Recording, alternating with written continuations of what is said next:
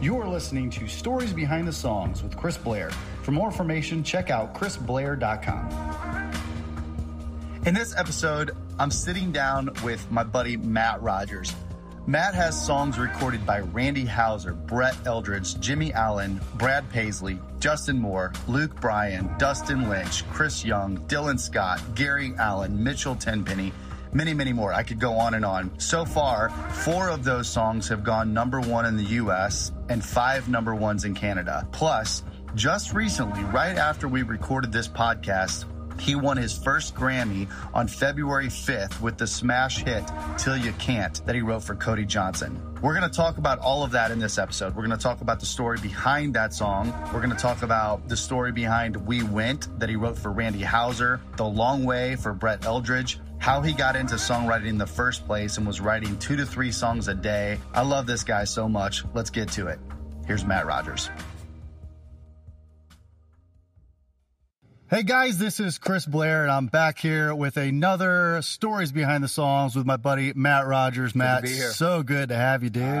Always a pleasure. Man, so let's go back and just kind of start from the beginning. You've got cuts by Dylan Scott, Cody Johnson, Jimmy Allen. I mean, I can go on and on. You got 15 cuts or something like that, plus 3 number 1s or 4 number 1s or something like that 4, in Canada. Yeah. 4 here and I think 5 in Canada. Yeah. So, man, it's the success has just been amazing. Let's go back to as a kid, when did you figure out you wanted to do this? My dad gave me a guitar, I think when I was in 5th grade, something like that.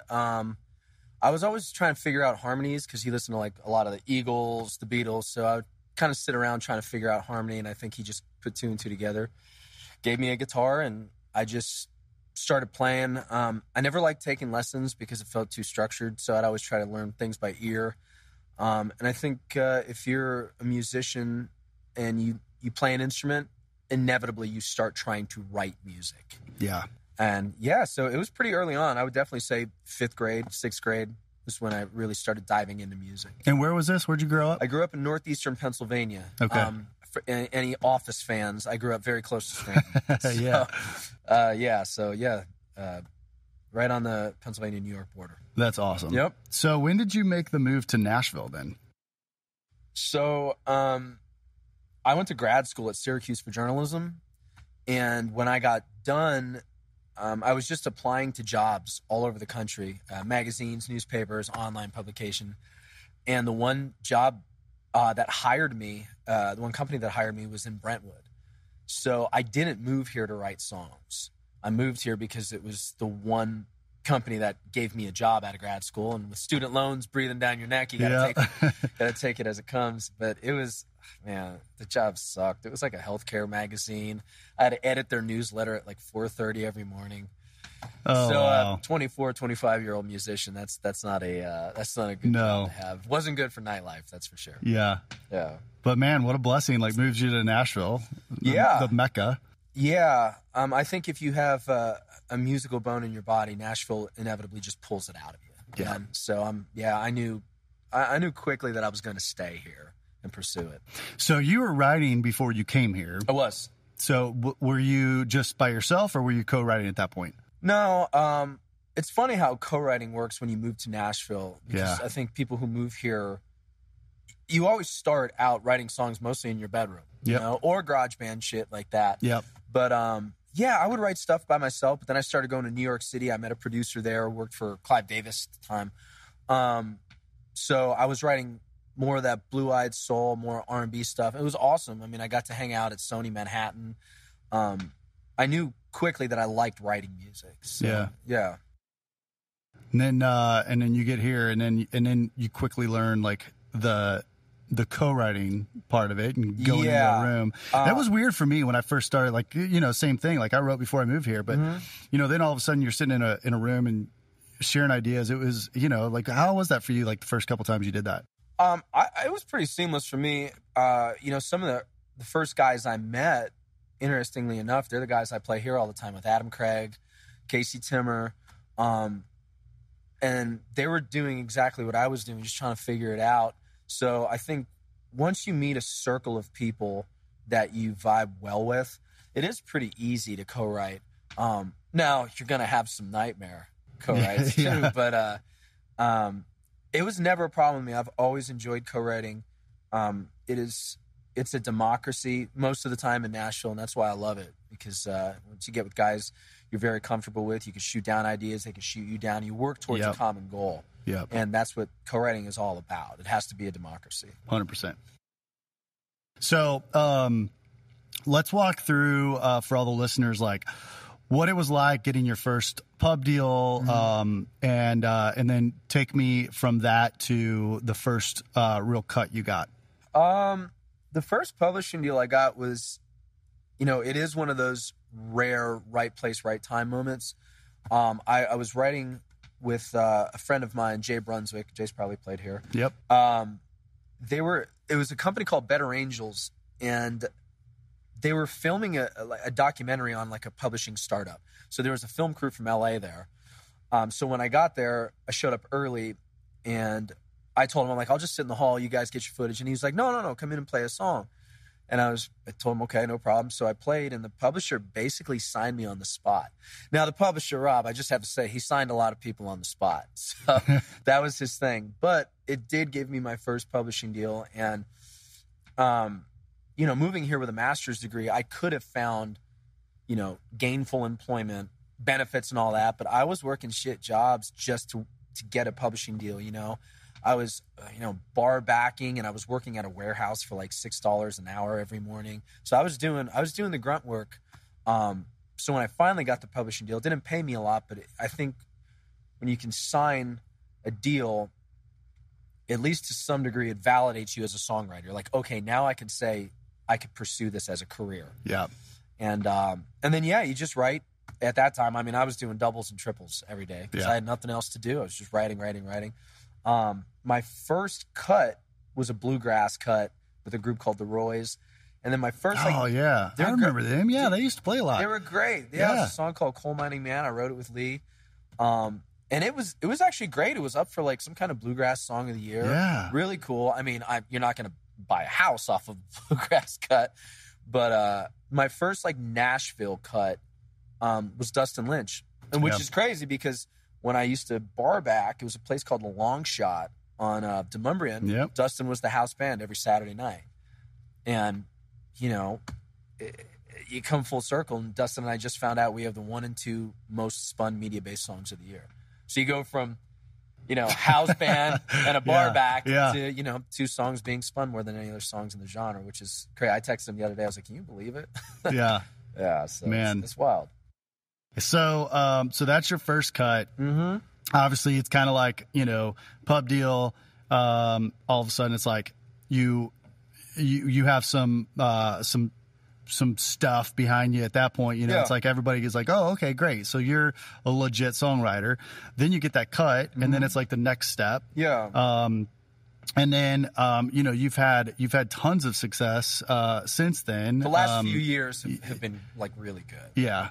It takes forever. It does. Well, if you're writing doubles and triples a day, like, you got to write, 100 songs to get, one okay one, right? I think so.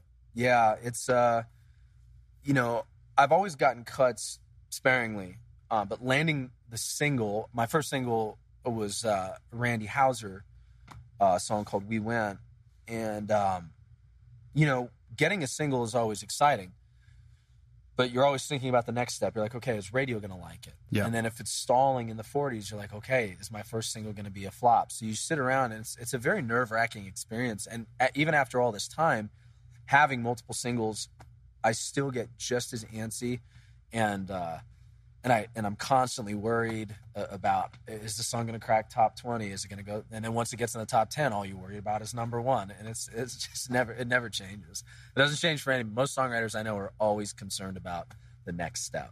Yeah, I've not been concerned about that yet because I've never gotten there. But well, you one of these days you'll be sitting at home, and somebody will just call you and say, "Hey, guess who just got our song?" Yeah, exactly. And I feel like it happens. Yeah. Well, let's talk about that first number 1. Mm-hmm. And just kind of the ride, watching that, and maybe the story behind that song. Mm-hmm. Just The Randy thing happened. I was writing with Justin Wilson and John King. I've known Justin forever. Great dude. He is, man. One of the best singers this town has ever seen. Yeah. Man, he wails. I always tell Justin every time I ride with him, I'm like, will you just get a record deal? Please. It was the crazy thing about We Went is Justin had this weird clap thing he was doing. And he was just like, man, I love this groove. And my wife and I were watching Grease the night before, and I loved the song Grease is the Word. I love the chords in it. They're very 70s feeling, and I was just playing chords like that over Justin's little clap thing he was doing, and we just spit together a bunch of these verses, and it happened very fast. And if you listen to We Went, there's a lot of lyrics, tons of them. And every time I play it live, my gag is it took us 45 minutes to write and about 6 months to learn it. But it was great. And, you know, when you hear Randy Houser sing, you know, having him as one of my first big cuts and then be a single, he is one of the best singers that's ever come through this town. So hearing his voice explode through the speakers that way was, man, it was an experience. And I think when we all heard Randy's version, we were like, all right, I think this is going to do all right. And it did. It was fantastic. And, you know, it's crazy. They say Nashville's a 10-year town. It went number 1 month after what would have been my 10-year anniversary. No way. I swear to God. It was like literally to the day 1 month later. I just kept hoping it would go number 1 in February. Wow. And because moved here in February 8th of 2006, and it went like March 1st. It's like, oh, so close to being exactly 10 years. But yeah, 10 years. It's so true, though. I mean, I watched that happen for so many people. And like, oh, yeah. And it's the ones, you know, like I've also seen a lot of great talent pack up and leave after 7-8 years. And it's like, yeah, you know. It's easy to move here thinking like, you know, you could sell out some little club in your small town, wherever you're from, or you're playing Friday nights at O'Charlie's and you're packing the place and people know your stuff. Moving here, you start to realize, yes, you might be talented, but there are 200, 300 people in line just as talented, if not more, and some less talented, but you have to know that coming here. It's the talent pool is, I mean, it is so deep, and I'm still amazed sometimes, even when I write with younger writers, how good some of them are. Mm-hmm. I'm just like, man, you know, I could barely remember what it was like being in my 20s moving here, you know. I'm 41 now, but it's there's always some new crop of talent looking to take your place, so you have to stay on your A game. Yeah, that's imperative in Nashville. 100%. Yeah, man. I it's running around. You know, when I first moved here, it was the same thing. You know, just like, you know, I grew up in St. Louis. And you know, we had a very successful band and. Lyric Street Records. Oh yeah, I remember Lyric Street. I remember on Montgomery. They had a huge Rascal Flats, and like you know, Doug Howard was the one that brought me to town. Yep. And you know, I remember moving here thinking, man, I'm gonna be like, it's gonna take me like a couple months, you know, and I'm gonna be on the radio and all, and then figuring out like, holy crap, like this is like. Everybody that you hear pretty much. I mean, you go to a karaoke bar and it's like, I know, wow. So what still amazes me even more so than lyrical and melodic writing is the studio musicians. Like I will still go to Ilya's studio and track one-offs and to watch how fast those guys work. And I mean, they use the number chart, which apparently that's only done in Nashville, which is really cool. But the way their brains work, and you hear a song one way and they can hear it entirely different, put a different drum beat to a different guitar lick, and they're just such exceptional musicians. And I wish the world got a view into Nashville's studio sessions because it's mind-blowing. Yeah. Still, after all this time here, I just watch those guys in awe. Yeah, it's fun. Like, I'm gonna sit down with some of them at some point. Like, this podcast, for sure. You know, this podcast is obviously the stories behind the songs. Most of who I'm sitting with is songwriters to hear the stories behind those songs that people hear on the radio and all that. But that's the goal, is I want to sit down with producers, with the studio guys, with the road guys, you know, that are like, that are killing it on the road, setting up stages all day long for, you know, it's just, there's so much that happens behind the scenes in this industry, that behind the front man. Everybody thinks the front man is where it starts and ends, and it's not. There's just so much that goes into that. Okay, so Randy is the first one. And then how quickly after that was your catalog of songs kind of opened up, and give me the timeline of like from Randy's number one to like when the next thing happened. My next hit was with Brett Eldredge, The Long Way. That happened. My boss at Sony, who I've been writing under now since 2017, Josh Van Valkenburg, he called me one night, and I wasn't writing for Sony at the time, but he called me, and at the time we didn't speak a ton on the phone, so I knew if he's calling me, something's up. And he just said, "Hey man, Brett wants to write with some new guys," and I'm a huge Brett Eldredge fan. I think, again, just like Randy, there are certain singers that just unmatched. And when you sit in the room with these guys, like I've written with Randy, I've written with Brett, and when you hear them sing, you understand why they are revered. So I got together with Brett, and it was just the two of us. First time we ever wrote. And we've since gone on to write a ton of songs together. We're buddies. But that one, it just landed.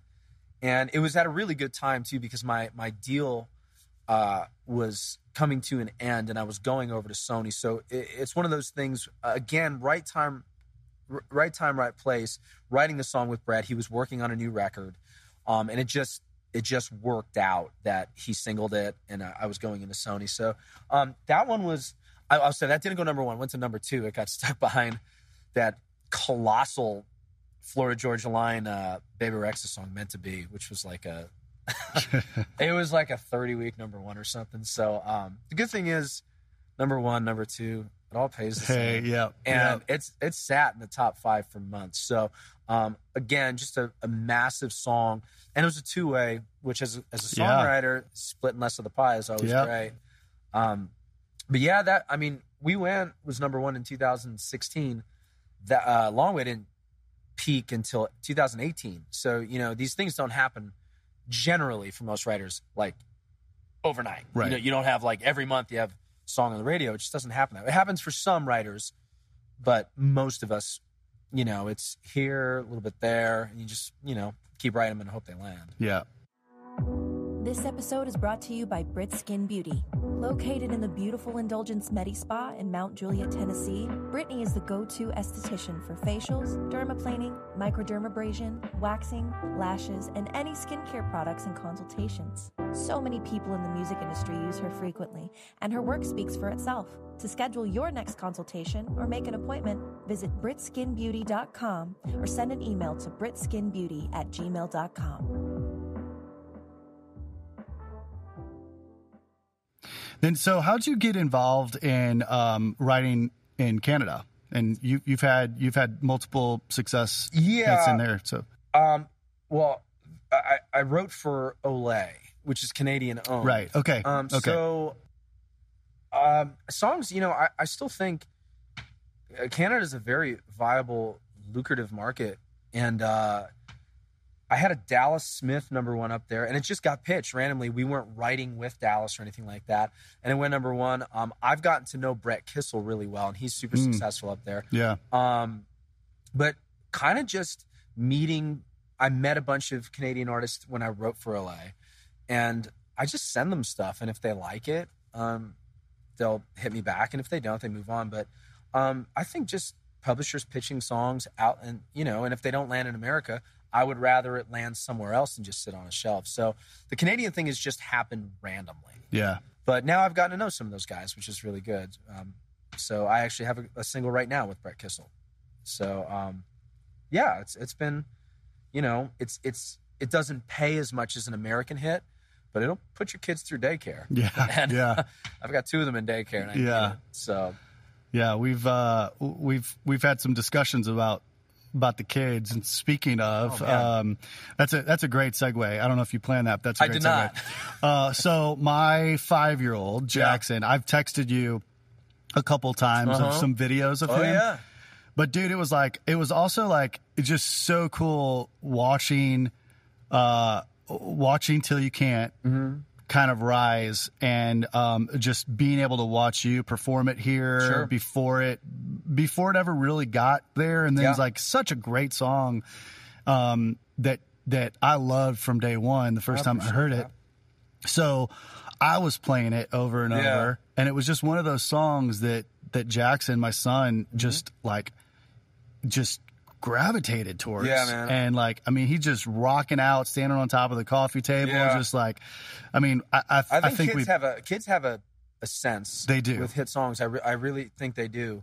That's awesome. I mean, he knows every word. Yeah. I mean, you know, all the kids do, but it's been really cool. So let's talk about that, because that's obviously a recent just smash. Yeah. And you've got some cool stuff about that. So walk me through that one. Till You Can't was written almost 7 years ago.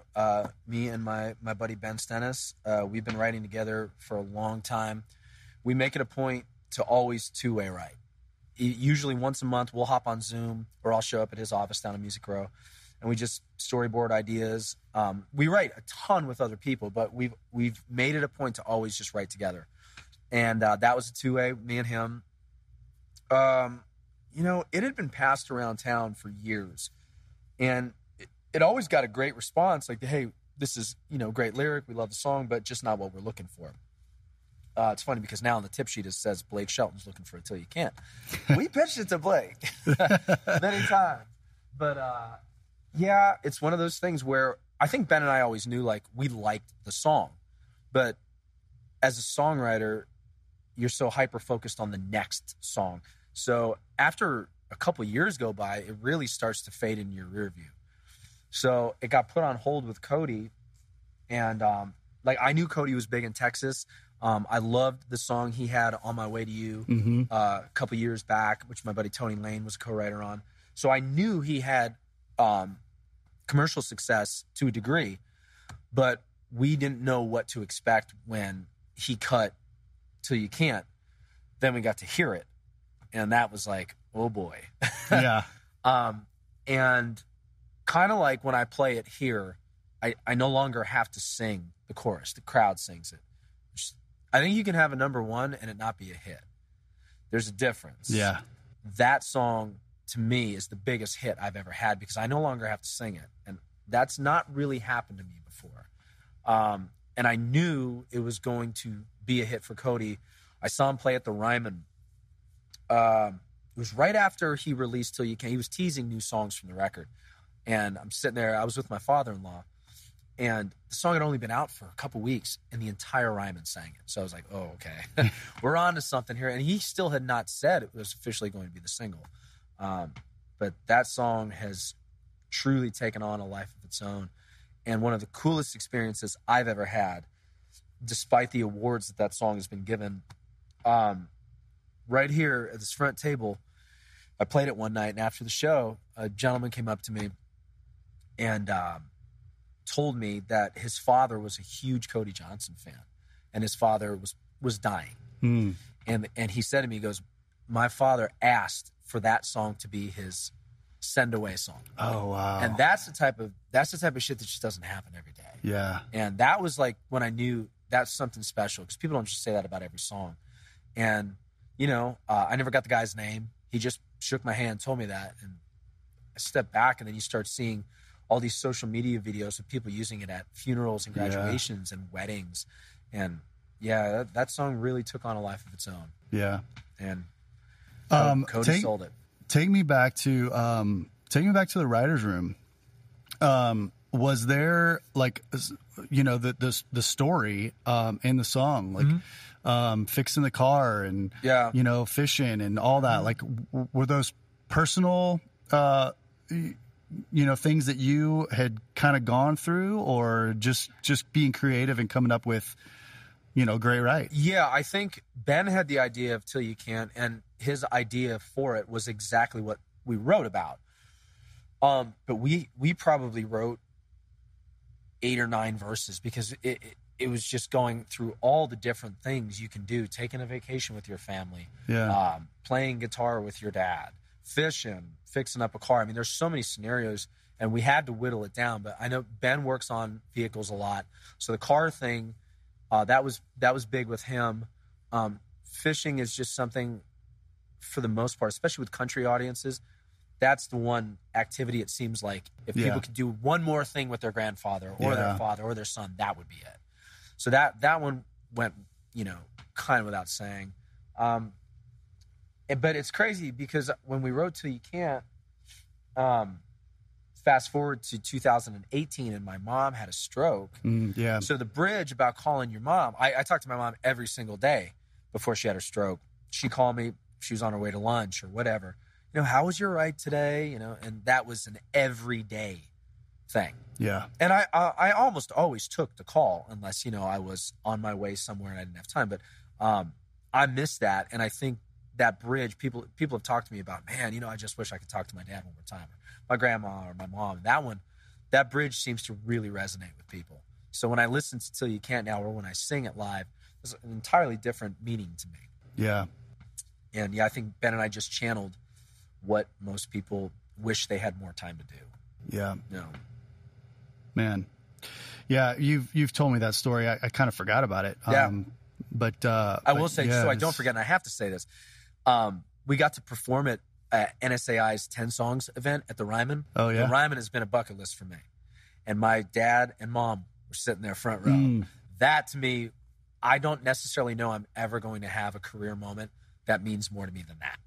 That was like, always wanted to play the Ryman. My dad has seen shows here, and he loves the Ryman. And I just remember walking out on stage with Ben, and I looked down, and there was my mom. And I was like, man, dude, I can't believe that she's there. Yeah. So that song has afforded me a lot of really cool opportunities. That's awesome. Yeah, man. I love it, dude. Man, yeah, you've killed it. I know you're just gonna keep rocking, and I hope so. We're gonna get back together and talk about the next 10 years. And, yeah. Well, that's the goal, man. Yeah. I'd love to stick around town for as long as I can. Yeah. Yeah. So one thing I always like to ask in wrapping up is if you could go back to that 8-year-old you, or someone that might be listening to this that is aspiring to be a songwriter or an artist, what would you tell yourself or that person, like knowing what you know now back then? I think if you really love something and you want to do it, you have to go. I think you would regret it if you didn't go for it, but you have to be able to stick it out. That's, to me, the only way to be successful in Nashville is to move here and say, this is what I want to do, and I will do it at all costs, because it takes forever. It's really, really hard, and it doesn't always matter how talented you might be. There's just so much competition, but the reward, if you stick it out, it's worth it. I think so. I love my job. To be able to call my hobby my career, I don't think that's something everybody gets to do, but it's worth it. You just got to be able to stick it out. Yeah. Definitely. That's great. You're in a great place too. I think that that helps. Sony ATV is such a great publishing company. It is the best. And I'm great friends with Josh. We went through Leadership Music together several years ago. He's a great dude. He's my man. He talks me off of all of my ledges. I tell him, man, sometimes I just call him up and I'm mad about something, and he just tells me, you're doing everything right. Every writer needs that champion, and Josh has been an absolutely perfect one for me. That's great. Yep. We'll make sure that we tag him in this and make sure he hears that part. So well, man, anything else that you'd want to tell anybody that's listening? Well, tune in, listen, and watch all the songwriters. If you want to learn about the industry and how Nashville works, this is the perfect format for it. Yeah, it's a good insight. You're doing great things, man. I think this is, to me, people revere the Bluebird, and I love it, but I think this is now the spot in Nashville. Everybody wants to play here. It's the best songwriter room. Every time I play here, I look forward to it. And just being an advocate for songwriters, it means the world to all of us. And I don't know if everybody tells you that, but I hope you know that. Thank you, man. It means a lot. You got it. Well, thanks for sitting down with me today. And yeah, we'll do it again sometime. Yeah, can't wait. All right. Thank you guys for listening. This is Chris Blair with Stories Behind the Songs with Matt Rogers. See you next time.